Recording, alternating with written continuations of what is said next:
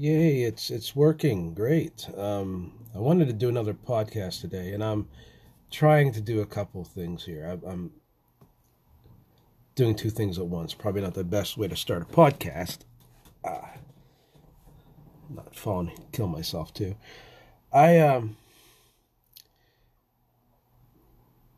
was talking to a friend of mine about how they type out their writing, their poetry, especially with novels. I think it's kind of imperative that you have to have something based on how your mind works, how the mind, how the process goes. You have to have a process of some sort, whether it's writing a novel and having an outline, whether it's writing from the middle out, however it is, or writing poetry. So I'm gonna really gear on poetry here.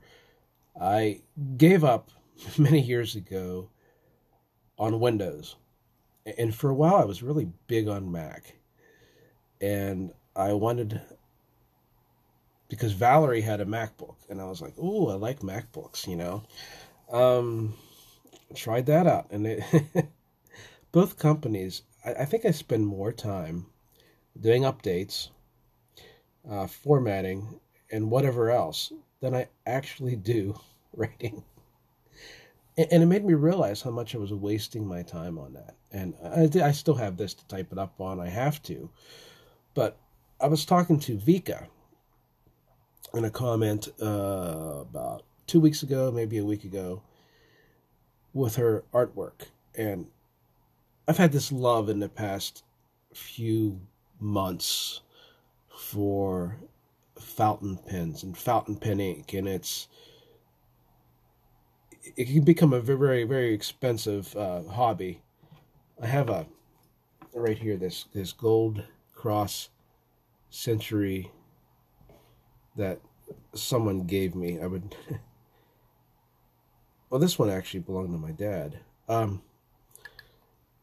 And you can get thousands of dollars into some of this stuff, but I like the idea of I'd gone from, I used to always do pen and ink work in Sharpie, and I love Sharpies for that reason, especially the real fine ones, doing the real little dot stippling and all that.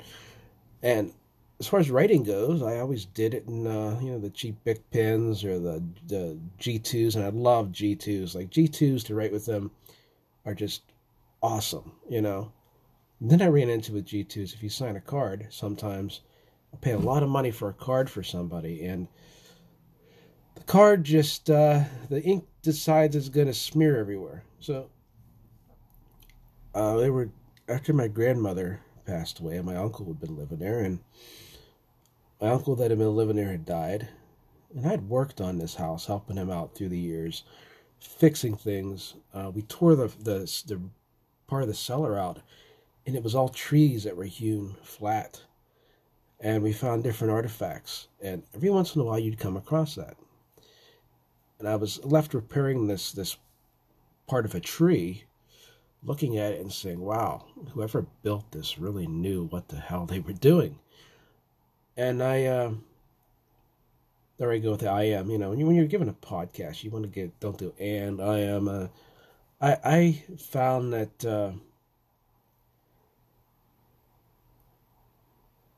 I really became inspired by the history of the house. And they were tearing on a wall, and they found an envelope with the guy's name that built it. Or I assume he built it or had people build it for him. And I was like, wow. Lewis Craver. Lewis Craver was in Jennerstown, Pennsylvania, a saddle maker. He was a woodworker, and he built a lot of these, okay, these houses. I'm looking through here right now trying to find my information. This is another reason you need some kind of a computer, because to store all this stuff, especially like DNA files and that, um, you really can't do it on what devices I like to use. I like to use something Android based or Apple that's a phone. And I'm shutting it down. Okay. If it's nothing else works, turn it off, turn it back on. So Louis Craver, I did a lot of research on Louis Craver. He was a saddle maker. He was in the school board. He was very prominent, and I found his grave. But this envelope that was addressed to him was done with a. It would have probably been a dip pen, a calligraphy nib, um, not a fountain pen. But it got me into realizing, hey, one of the most important things is signatures, is writing by hand. And there's two philosophies to this. It's like, okay, you write on a computer screen. A man that was very ahead of his time was Jack Kerouac, that wrote on a teletype paper on a typewriter. He always felt that when you reach the end of a page, you end your thought. And he didn't like that. He wanted something where he could just type and go with it from there. And that's how I like to do my thoughts. I like my thoughts to be where they're flowing. I've written 15-page poems. I've written stories that are 400 pages myself. But you lose something on the screen. You have to have this thing plugged in with you everywhere. You have to have some way that you're taking it with you. And I like writing by hand for that reason, because it slows you down a little bit, where I can type very fast, very many words a minute. When I'm writing by hand, it's almost like it takes you back in time, and it makes the process very important. But then you're stuck on that page. So you have to find a nice medium. I'm sure you'll be able to look through my writing if you've bought any of my books and see. I like to keep sometimes 3 to 4 to 5 stanzas small. When I was younger, I wrote on a computer screen, and I still do it. You'll see the longer ones, they were written on a computer. And that's kind of sad that it comes down to that. It comes down to what I'm using as a medium. With the importance of that being, the old time writers didn't do that. And I always wonder why. Did they have bigger paper? Were they not trained mentally like we were from school, I imagine? Psychologically predisposed to see that, hey, you have a homework assignment, it's 1 page. You do 1 page. You have this, it's 1 page. And you were programmed to think that way. So now what I do is I have a notebook, and I try to keep a big notebook and do it by fountain pen. And I'll write out all this stuff as it comes to me. And I'll have, right before I have to submit it to my publisher, I always do this. Oh, wow, it's all handwritten. And I have to type it up. So I'll type and type and type for like 5 hours straight if I get the chance, until my hands literally do not work and I'm missing keys. And I'll take a break, let myself heal a little bit, try not to get carpal tunnel, and I'll go back to typing, and I'll proofread it again. And then I get to see where I want each piece to fit. And it's not just in that order of how it was written. Sometimes this might fit better here. Some of my poems go in an order. I think of the one that I wrote about Carl Jung in my red book, The Last Mountain, where it goes on his psychological ideas, each poem having a Keller reference to them. Pretty nice and profound. The thing is, this is how I've devoted myself to my work. Many people will read it. They will not catch that depth of what I put into it. Those are little, again, as I said in my podcast last night, Easter eggs. Okay.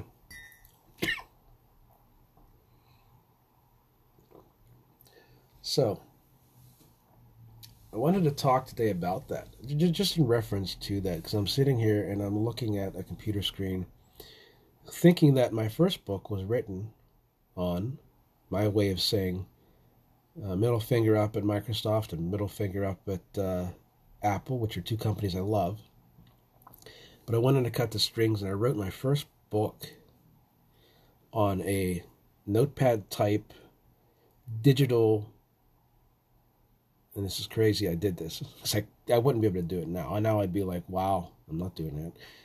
On a Amazon Fire phone,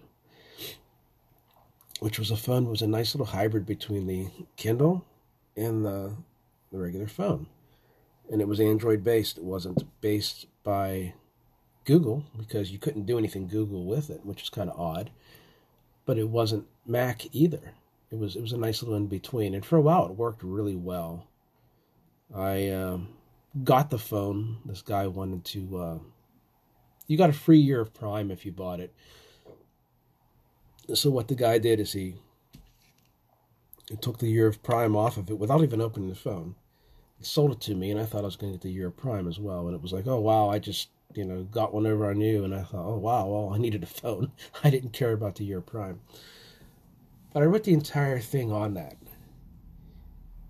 And what it's taught me is to adjust my mediums to when I'm working, not to be dependent on this surface that someone gave me to use, or this phone, or my fountain pen. Some of your best songs were written on toilet paper and napkins, okay? Think about that.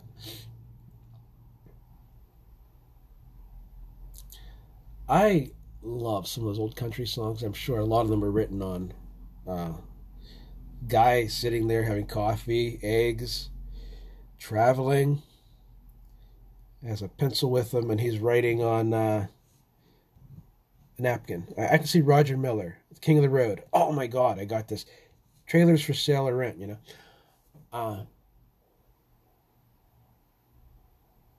traveling is another aspect of it I miss, because that gave you the grounds to be grounded to what you were actually doing.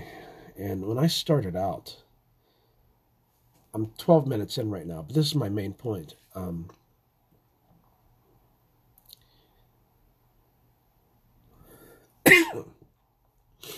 Excuse me. I'm just having my coffee in the morning. And seasonal allergies are bad too. But and we're living in a pandemic, so it's kind of like, well, okay, is this all the goldenrod I've been hiking through? But people ask me why I don't have a lot of money in the bank. And that's something I've overlooked in my life. I'll admit that. I've given so much back. I've never been somebody that wanted more than I could ever need to pay the bills, do the things I want to do, and have a little bit of freedom.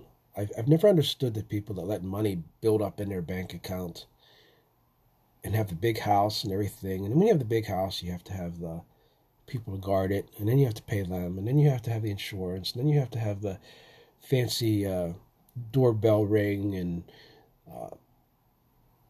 you name all that. I've always been a minimalist, and being a minimalist, I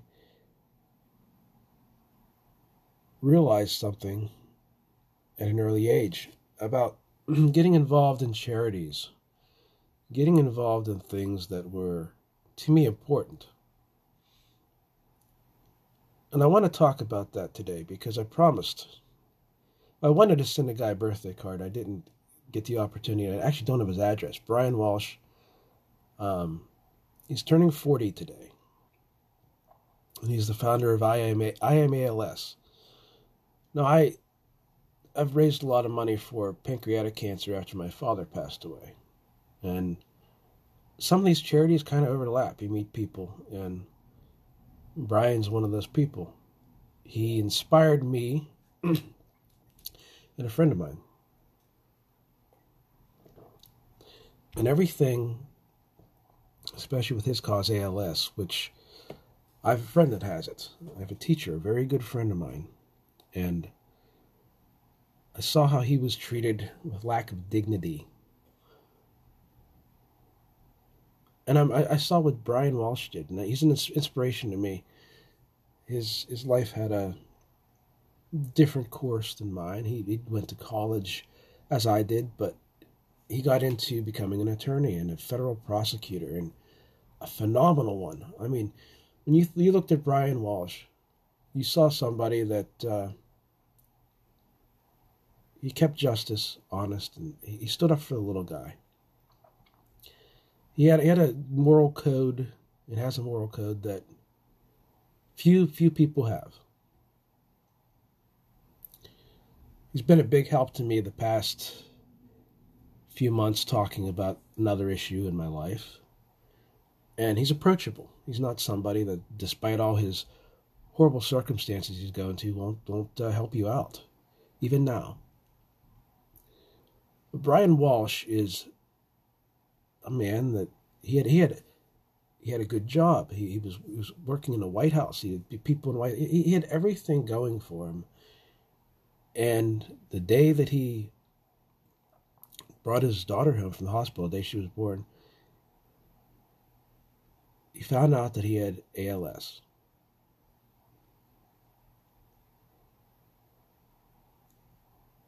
And all these symptoms he had, I imagine he was probably in denial, thinking, I hope it's not this. And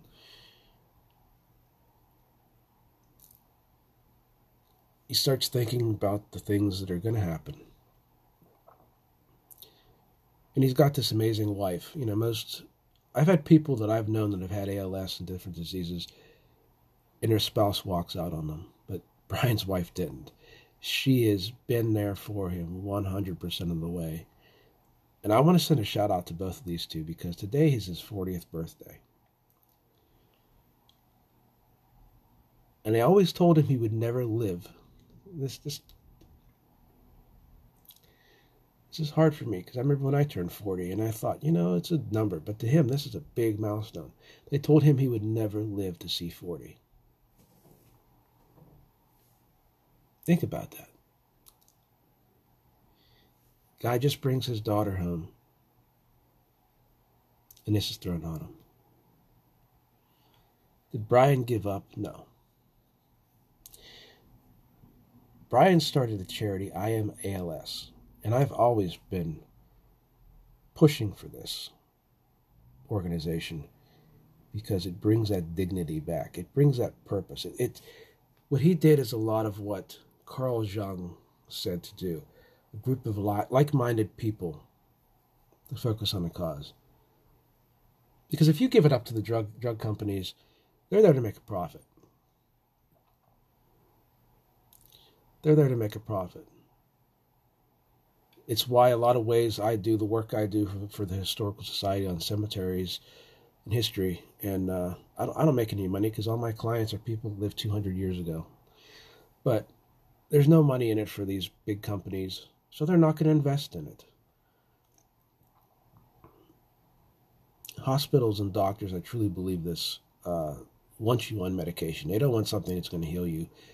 They want something that they can make money from. And Brian changed that. In a small way, it was a paradigm shift in life.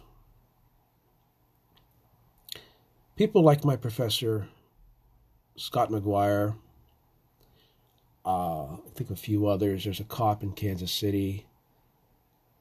Her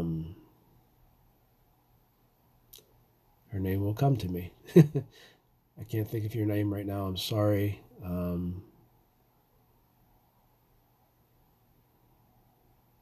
Nasser Olson is her last name. There are a few people I've followed that really touched me and inspired me with their story.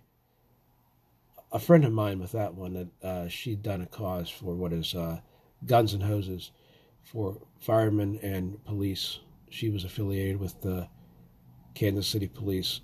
I'd seen this story through that, and Sarah Nasser Olson, I don't know her name now, was one with ALS as well.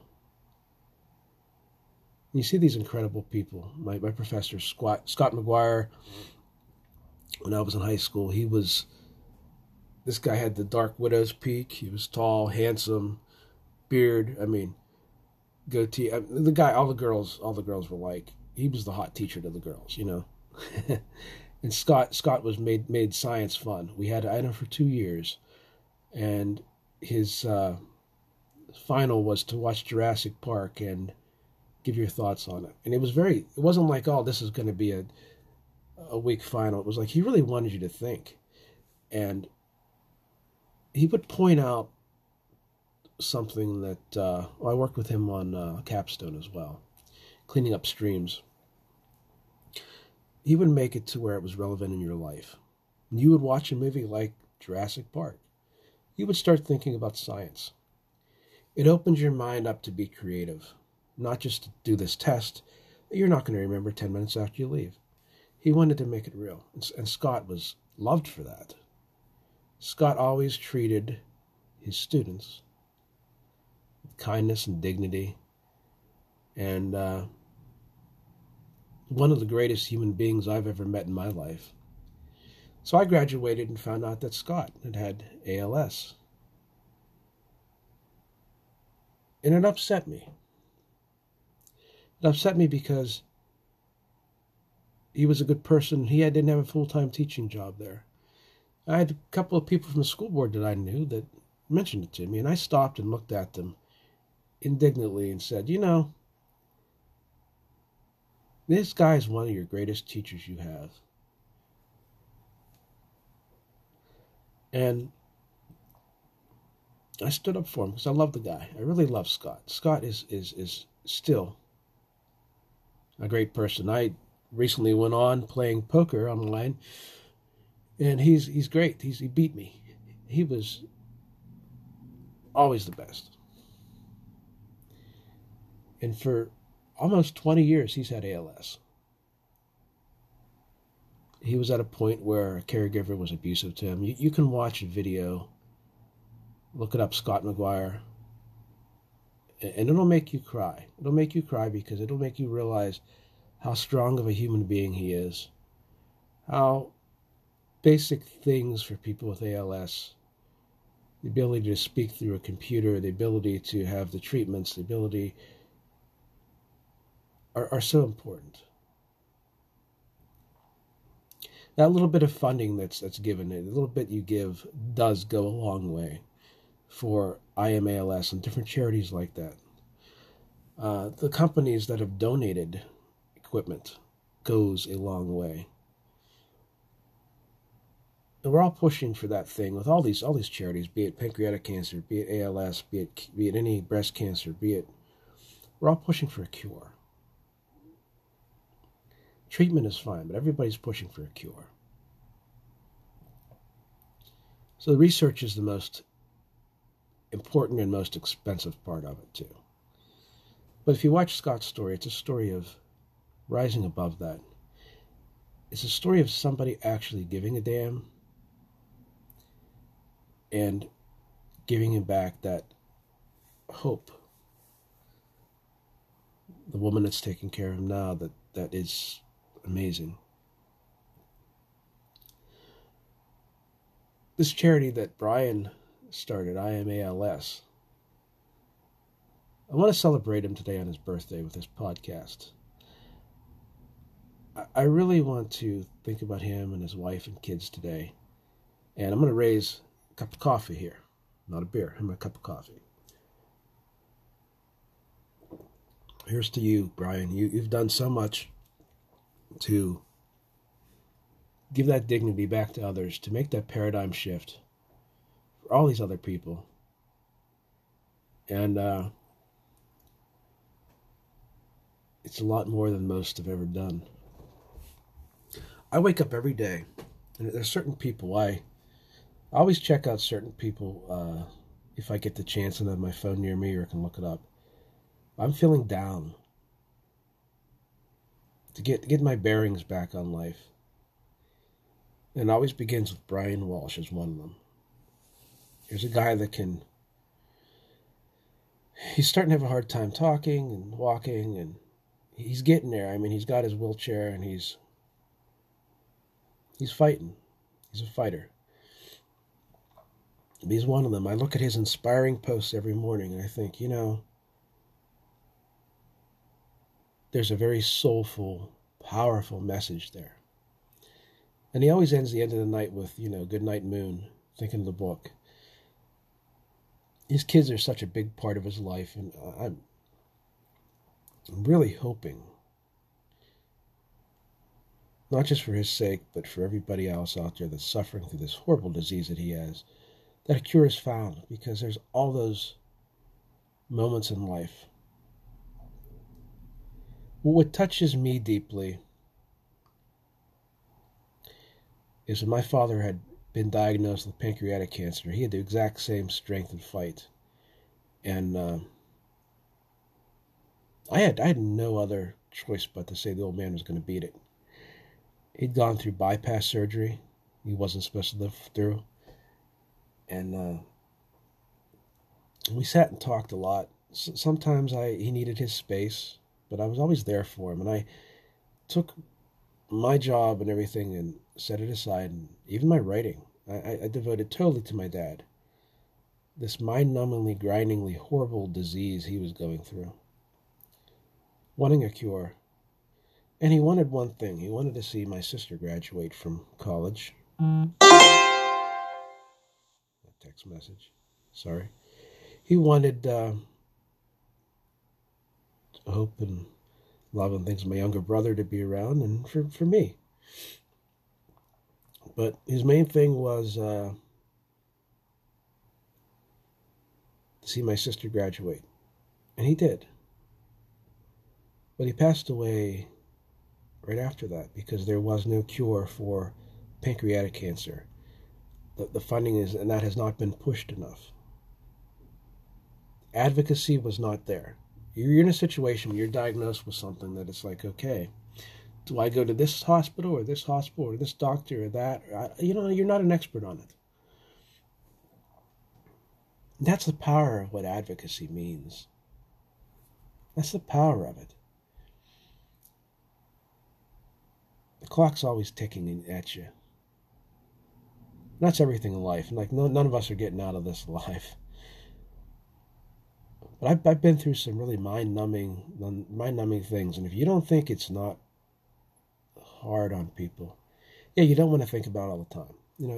Every day there's people of some battle they're fighting, and if you sit and think about it all, it's going to bring you down so much that you're not going to be able to function. You don't need to. But the point of this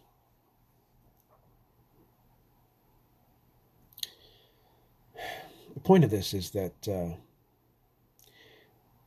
when you take the context of it, when somebody is diagnosed with something and they don't have that advocacy, when they don't have an organization like what Brian has done with ALS, you don't have your bearings. You don't even know where to begin. And then the disease has already taken its psychological victory over you. So I made myself a big part of my father's advocacy, as did the rest of my family. I was not the writer from the Laurel Highlands. None of that mattered. None of that bullshit mattered. What mattered, a lot of my readers reached out to me and gave me their thoughts and held by me. And that really grounded me on what matters in life.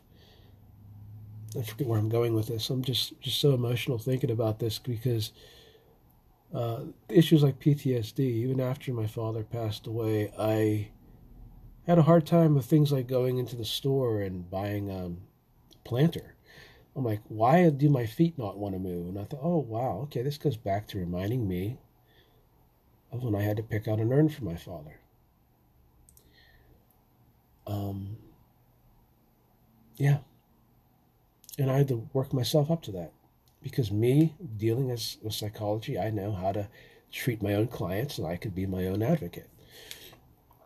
It's a very tough thing. But when my sister was married, my father was not there to walk her down the aisle. That's a moment that you'll never get back. And these are why we fight for people. These are why people like Brian are fighting, because he wants to walk his daughters down the aisle. He wants to beat this disease. And I 100% think he'll do it. He'll do it. This guy's going to be back to being that handsome federal prosecutor again and with his wife. And I want to see that. I started out doing charities back in high school.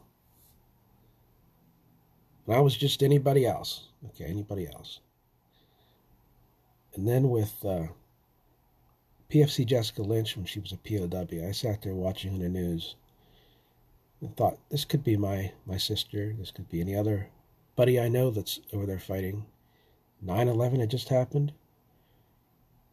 And I started an organization with a friend of mine, Jessica's Candle, that was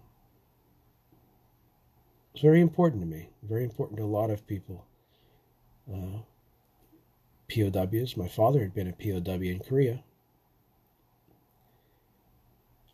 And I realized that passion every person feels, whether you're famous or not, whether you're rich or poor or whatever.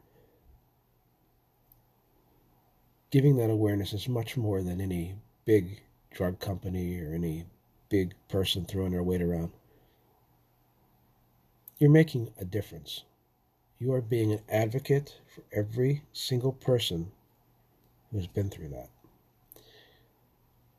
And it inspired me not to make money. It inspired me to give the money I have and my voice to organizations like the nonprofit I work for. I work for, I'm not going to name it, an amazing nonprofit that does a lot for youth. And without going into detail because of HIPAA laws and laws of privacy, many times, because I've worked this job about 18 years, I will come across a client, a former client at the store. I'll say, hey, wow, it's you. What you said to me made a difference in my life, and I really want you to meet my wife and my kids and tell you that just one thing you said mattered. And I'm always blown away because that's my riches right there. I've invested a lot of money in the bank. Okay. Some people get their returns and stock profits and 401ks and escrow accounts and CDs or savings bonds, you name it. Me, I've put my time and money into that. And I've pushed for these charities for advocacy. I've pushed for a lot of historical stuff like the schooner Porcupine they're building up in Erie. Those are great things. And I've given money to Brian Walsh and helped raise money for him. And Scott McGuire and Sarah Olson and other people like that. I've done it because they are incredible people in my life that I look to keep grounded because they're in a fight of their lives. And they have a dignity, beauty,